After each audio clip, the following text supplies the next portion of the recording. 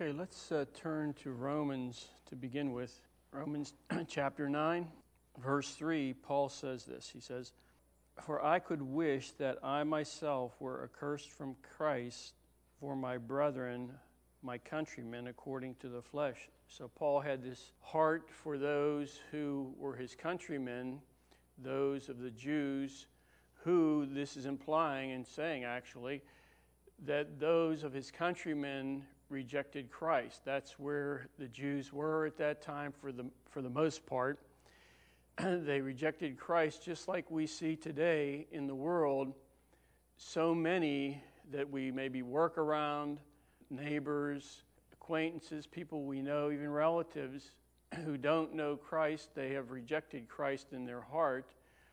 And they may be in religion, they may have gone to church all their lives, but yet in their heart they reject Christ and the gospel that he brings. Now hold your place there and turn to Hebrews. I am amazed many times whenever I think that the Lord came by personally for me and the gospel was ministered and I could have missed it, but somehow, some way the Lord touched my heart to respond to him. And sometimes I think we don't remember when we came to the Lord or when he came to us. And we don't see how our lives could have gone and how blessed we are to be included in the commonwealth of Israel. All the wealth that the prophets and the apostles who were Jews, the commonwealth that they had, that we can be partakers of that. And of course, initially, all of us here have come to the Lord. We've come into the kingdom. But in Hebrews 12, verse 25, there's many things in the scriptures that warn us.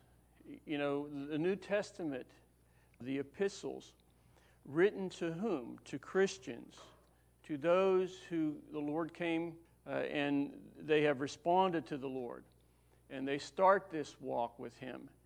And there are many warnings that need to be heeded by individuals, their hearts, and so forth. So in verse 25, it says, "See that you do not refuse him who speaks." So he's talking about hearing the heavenly voice. Do you and I hear the heavenly voice? Do you and I respond to the Lord when he communicates to us? He may communicate to you through a still small voice. He may communicate to you through his word. You're reading and something, you stop and the Lord's showing you something, and that very thing is related to you personally. And so he's communicating the heavenly voice, however that may come to you and I, various means that God will use. But many times it will be through some type of word, however that may be for you, trying to communicate to us. So he says, "See that you do not refuse him who speaks. For if they did not escape who refused him who spoke on earth, much more shall we not escape." Now he's talking to the Christians, and I believe he's relating to their forefathers who did not escape the judgment of God, the things that were coming in their lifetime. The Israelites who were in the wilderness, the things that they had to deal with and to walk through, they didn't escape that which the Lord brought, and that was his judgment, that they could not enter into the promised land. So now I believe here he's showing them that, and then he's relating that to where they are as Christians.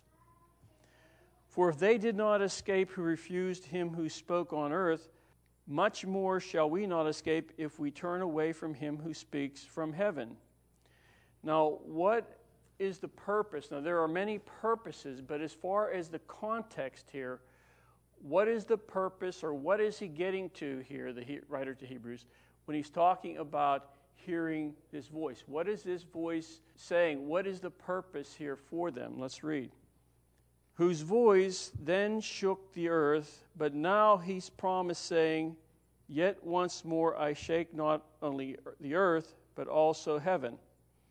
Now this, yet once more, indicates the removal of those things that are being shaken, or that can be shaken, as of that are made, that the things which cannot be shaken may remain.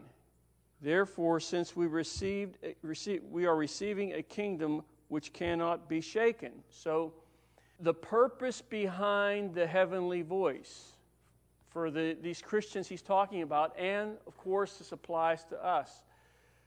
The purpose behind the heavenly voice and the reason why we are not to refuse him who speaks is so that the kingdom which we have received would be solid and would have a firm foundation in us, so that when the shaking comes, he says, once more yet I will shake, so that when the shaking comes, that there is nothing in you and I that can be shaken. Now, this is contingent upon hearing the heavenly voice.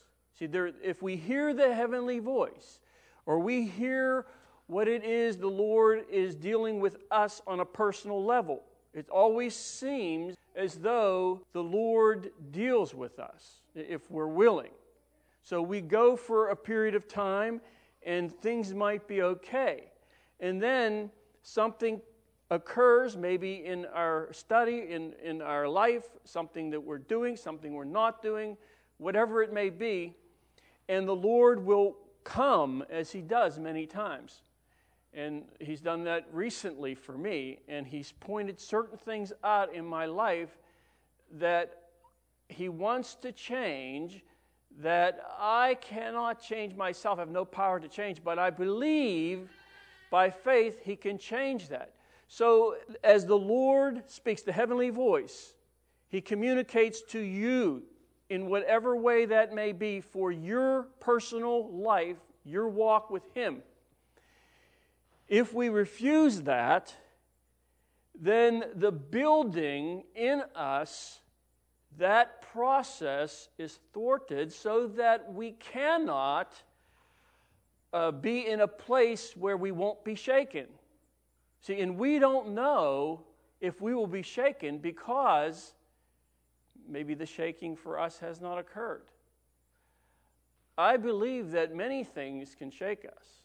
And when the Lord says he's going to shake not only the earth but the heavens also, I don't know exactly what he's meaning, the full spectrum of that, but I do believe there's going to be a shaking here in this life for us. And so, what are we to do? We are to not refuse the heavenly voice. So back in Romans, Paul talks about, as we read, Israel, his fellow brethren, rejected Christ. And we see this actually today, as I said, with the world, people reject the Lord all the time. And then if you want to take that one step further, we can reject, even though we're Christians, we can reject the Lord in a certain way, in a certain thing. All of us. It doesn't matter who we are. It doesn't matter how long we've been Christians. A certain thing can come to us, and we can reject the Lord in that saying that, I don't believe the Lord can do this in my life or through my life or whatever it may be, or I don't believe that's the right path. I don't believe this is going to produce anything of good and so forth. And we can refuse and reject him in that. So there's different, I guess you could say, different levels of rejection with people. And you see this with certain Christians. As long as they're going their own way, things are fine, as far as they think. But whenever the Lord stands in the way, and the Lord does stand in the way, just like with Balaam, the angel of the Lord stood in the way. Was it with a fiery sword? I think it was. He was standing in the way, and the Lord will stand in the way many times. And the only way to go and continue in the way the individual may want is to go around the Lord. And so we can refuse him who speaks. We can reject the purpose of God. Down in Romans verse 8, Israel here rejected the purpose of God. See, he had a promise that he had for them, and they rejected that. Verse 8 says, and this is really something, that is, those who are the children of the flesh, these are not the children of God, but the children of the promise are counted as the seed. So they reject the purpose of God in that they became, or they were, the children of the flesh. So it doesn't matter, even if a person's a Christian, they can reject, as he's saying here, the purpose of God by moving in the flesh. His purpose is that you would move in the Spirit and be the correct seed he's looking for. But we can reject that and move in the flesh. And it seems as though, to me, that we can hear things all the time. All of us. We can read things all the time. But that's not necessarily a safeguard for us, if you know what I'm saying. Because, see, we must believe God. To enter, we must have faith in God. And so, here comes the Lord. And he has a purpose here. And I want to show you something in a few minutes. And we see the Jews who rejected Christ, and they remained in a certain condition. And we know that. And even throughout the epistles, Paul points out certain who were actually a part of their body, whether they had a relationship at some point. It seems as though they may have. But yet he points them out, and he says that they are going a different way. And they reject this purpose of moving into this place where you are walking with God. Instead, they are walking and moving in the flesh. Can a Christian move in the flesh? And we know the answer. The answer is yes. And there are those who do. Now, before we go to another scripture, let's just stay in Romans just for a minute here. In verse 30, what shall we say then? That Gentiles who did not pursue righteousness have attained to the righteousness, even the righteousness of faith, or the righteousness by faith. But Israel, pursuing the law of righteousness, has not attained to the law of righteousness. Why? Because they did not seek it by faith, but as it were by the works of the law. So the Gentiles were justified by faith. Israel, who were the promised ones, God's chosen people, were rejected because they looked to the law and they tried to attain to the righteousness of the law instead of the righteousness, like Abraham, who they called their father, the righteousness by faith. And so there must be in us a looking toward the Lord. We must believe that he is the one who can do what he says he can do in our lives. Even though we may see our shortcomings, and I see some of my shortcomings and I don't really like them. But see, I must look past that. I mean, I believe other people see our shortcomings. You know that, right? You know people see your shortcomings and where we lack. But many times, because of maybe the core of our being, who we are, you know, what we were born with, because of that, we have certain things that are ingrained in us. And some of those things for us can be noticeable, but as I said, I must look past that to believe that God somehow, some way, is going to do something in my life to prepare me for him. I believe that. So they remained, the Jews, they remained in their current condition. Even Jesus, who they said, no man has ever spoken like him. Even Jesus, the Son of God, the very God, could not move the Jews out of their current condition. Most of them he couldn't. Some of them he did. Most of them he couldn't. With the powerful words. It is something that is in man, I believe, that wants to stay where they are always. To stay in that. And so here you have somebody maybe that's 30, 40, 50 years old, and they've been in a certain mode of operation their entire life. I mean, I'm not necessarily saying about they get up and they make their coffee and eat their breakfast. I'm talking about that. I'm talking about in their heart, they are moving a certain way, a certain direction. And that is their condition, if you will. And the Lord wants to come many times and change that. Of course, I know He wants to change it in those who don't know Him. But even in the Christian, the Lord wants to get in there sometimes and change their direction. Now, not necessarily because they may be going in some evil direction or evil way, but He might just want just a change there. He might want an adjustment. He wants to change something. Now, in the wilderness, this is interesting. And I'll just draw this real crude map from memory. My memory's not too good. But you know what the continent of Africa looks like. And the very top of the continent, and I said this is real crude, by the way. You have Egypt here, and then here's the Mediterranean Sea. And then you have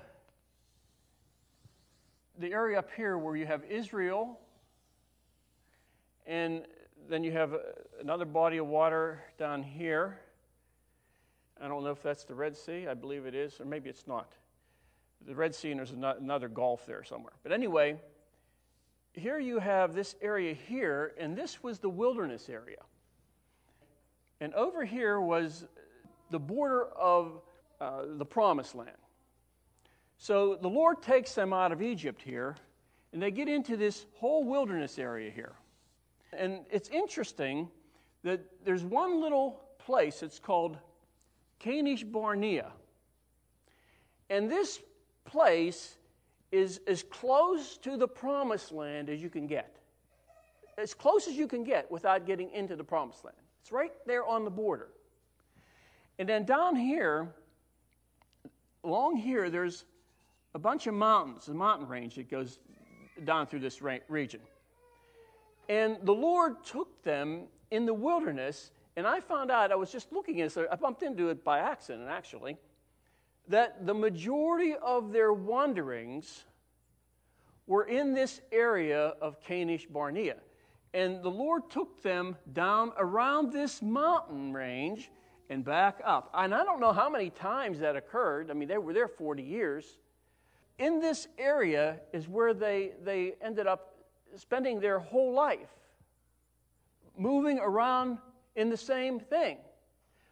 And so you and I, as the Lord deals with us, something in our life, and let's say, I don't know what to use for an example, but let's just say there's something that has been there, ingrained in us, and that is something that's been there for a long period of time. Now we come to the Lord, and we're a Christian. And maybe we're walking with Him for 10 or 15 years. Now He wants to deal with that particular thing in our life. And so circumstances come about in our life where the Lord now is going to deal with a specific thing there. And we don't let Him. We don't let Him. And what happens is, maybe a year later, maybe 3 years later, maybe 5 years later, we'll make the whole circle again, and the Lord will let us march around, and we'll come back to the same place, and the Lord will deal with that same thing again.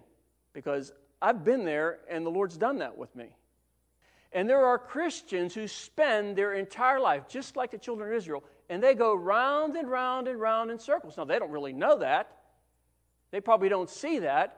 But they end up going around and round and round in the same circle all their life, never allowing the Lord to bring a change and a victory from a certain thing in their life.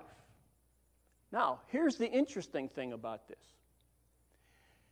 When I looked this Kadesh Barnea up, this city up in one of the Bible dictionaries, it said the meaning of this was consecrate. And when I saw that, I thought, that's what the Lord was trying to do with them. He was trying to consecrate them. He was trying to separate them. He was trying to make a holy nation. So for you and I, it's no different. We are to be moving ahead in the kingdom. And we may come to Kadesh Barnea, and that's okay. We may come to that many times in our life, if you understand what I'm saying.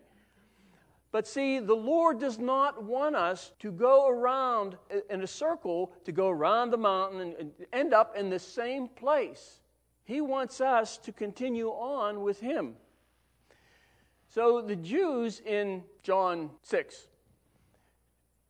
Jesus says to them, you did not eat manna in the wilderness. Your fathers did not eat manna in the wilderness.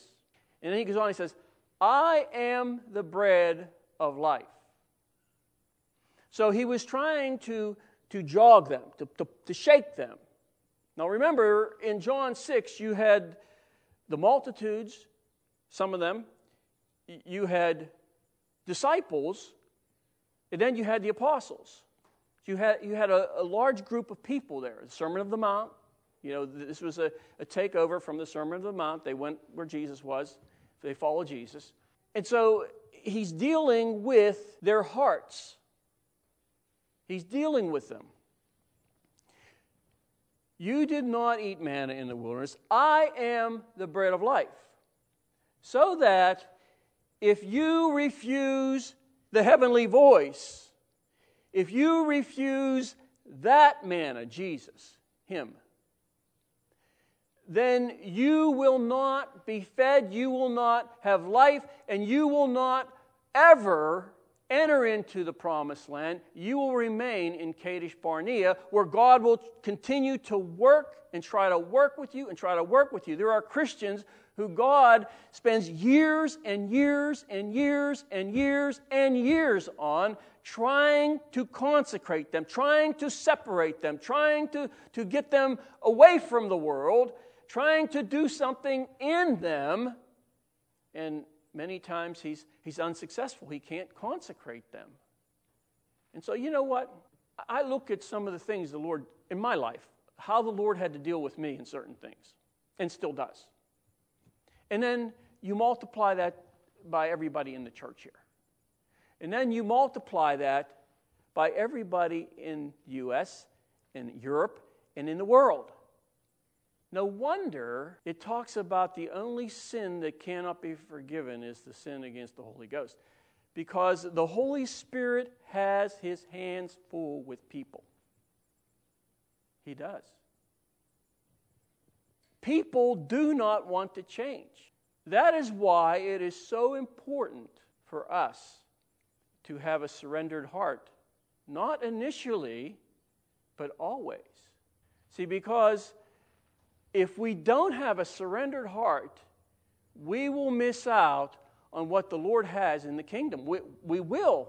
It's not that the Lord says, I'm not going to let you have certain things in the kingdom. It's just that we can't have them. We don't have the character or that which is needed within us to take certain things. We just don't have that capacity. Now turn to Hebrews 10. So whenever we refuse the heavenly voice, we frustrate the grace of God. We frustrate the purpose that God has for us. In Hebrews 10, verse 8, previously saying, sacrifices and offerings, burnt offerings and offerings for sin, you did not desire, nor had pleasure in them which are offered according to the law. Then he said, behold, I have come to do your will, O God. He takes away the first that he may establish the second. He's talking about the covenant. By that will we have been sanctified. Now look in verse 9 again. He's talking about Jesus. Behold, I have come to do your will. That's what Jesus said. In John we read that. That's what Jesus did. He came to do the Father's will. So when you go down to verse 10, by that will, what will is that? By the will of Jesus, saying, I will do the will of the Father. By that will, His will, we have been sanctified through the offering of the body of Christ. So Jesus sanctified Himself for the benefit of you and I. And that's not the end of it. See, that's not the end of it. Turn to John 17. See, Jesus sanctified Himself for you and I, and we are to sanctify ourselves for others. So that as Jesus was able to influence you, because He sanctified Himself according to the will of the Father, you will be able to influence others because you sanctify yourselves. So in John 17, verse 19, now remember, Jesus is praying here. He's praying for His current followers and on down the line to us. And for their sakes I sanctify myself, that they also may be sanctified by the truth. And in this by the truth here, when I looked that up, the word by can be translated in the Greek. It can be through, it can be by, but many times it's translated in. And the word the is added by the translators. So this could read that you are sanctified in truth. In truth. Well, what truth is that? The truth that we hear? No. The truth that we know? No.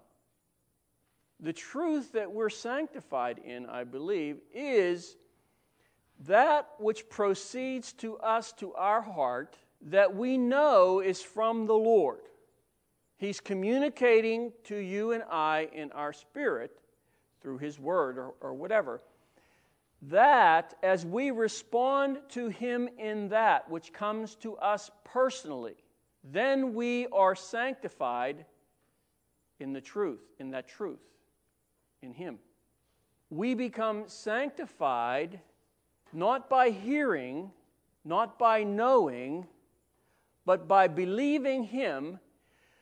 We receive that truth. We receive that word. And remember, there must be faith without works is dead. There must be a corresponding action. That action may be something physical. It may be something in your heart where there is an action. You're receiving that. You're taking that. Now you're waiting for the release of that word or the fulfillment of that word may be out from you. But nevertheless, it's not just hearing the word. We can hear the word every week, 10 times a week. We can come to church 10 times a week. We can hear the word. We can sit down and we can read the word. That's not it. Just hearing it is not it. So the word comes whenever that is for you. Something is quickened to you. Well, see, now that's something different. Now you must receive that and be sanctified in truth. That's how it's going to happen, not by hearing it. Now, look in verse 17. He's praying. He says, sanctify them by your truth. Your word is truth. Now, see, if Jesus is praying, sanctify them, that means that it's not a completed thing. See, we are sanctified by the Lord, but yet there's a process of sanctification in our lives. And it's not a complete thing, or else Jesus wouldn't pray for that to occur. And he also here somewhere, let me see. Oh, okay, verse 19 again. And for their sakes I sanctify myself, that they also may be sanctified. That's a subjunctive mood verb. That means it's possible that they may be sanctified. It doesn't mean that Jesus sanctified himself so that that would have an effect upon you and me. But that doesn't necessarily mean that it's going to have the effect that the Lord wants. Do you understand? See, that we might be sanctified. So there's a process here that we must remain in. It will remain in that process our entire life. In Romans 3, it says, all have sinned and come short of the glory of God. So we all have sinned. Every single man has sinned and come short of the glory of God. The purpose of God for you and I is His glory. Did you know that? The purpose of God for us is His glory. See, He wants to put His glory in you. That's His will, and that's His purpose. And to accomplish that will take various things in our life. What does Paul say in Romans? He says that the sufferings of this present time, so see, he had circumstances, he had to suffer. What sufferings were you talking about? What he suffered when he was a Pharisee? No. The sufferings he's talking about were the things he had to deal with after he came to the Lord. The sufferings of this present time are not worthy to be compared to the glory which shall be revealed in us. So, see, there is a deposit of the glory of God through the will and purpose of things going on in Paul's life or your life. There is this glory that's being placed in degrees, I believe, in the heart and life of the Christian. He says they're not even worthy to be compared. So this is the will and purpose of God is to put His glory in the Christian. But we can hinder that, and we, meaning not just us, any Christian, can stop that glory, that work, that process. What prepares you or another Christian for the marriage? Do you want to be part of the bride of Christ? I believe every Christian, or most Christians, want that. What prepares you? The glory of God will prepare you. Now, there's other things too, but to put it in a nutshell, the glory of God will prepare you. Because Jesus said, Paul says, that he would present it to himself, meaning the church, without spot or wrinkle, or any such thing, and that the church would be a glorious church. See, there's the glory. So to present it to himself means that there is a glory there that has been placed in those who are willing and who go through certain processes, because, he is going to present himself a glorious church, not having spot or wrinkle. Now turn to 2 Corinthians. See, it's not about coming to the Lord and being saved and that's it. And I say this all the time. There will be a lot of Christians who make it to heaven, and they won't be able to partake of certain things.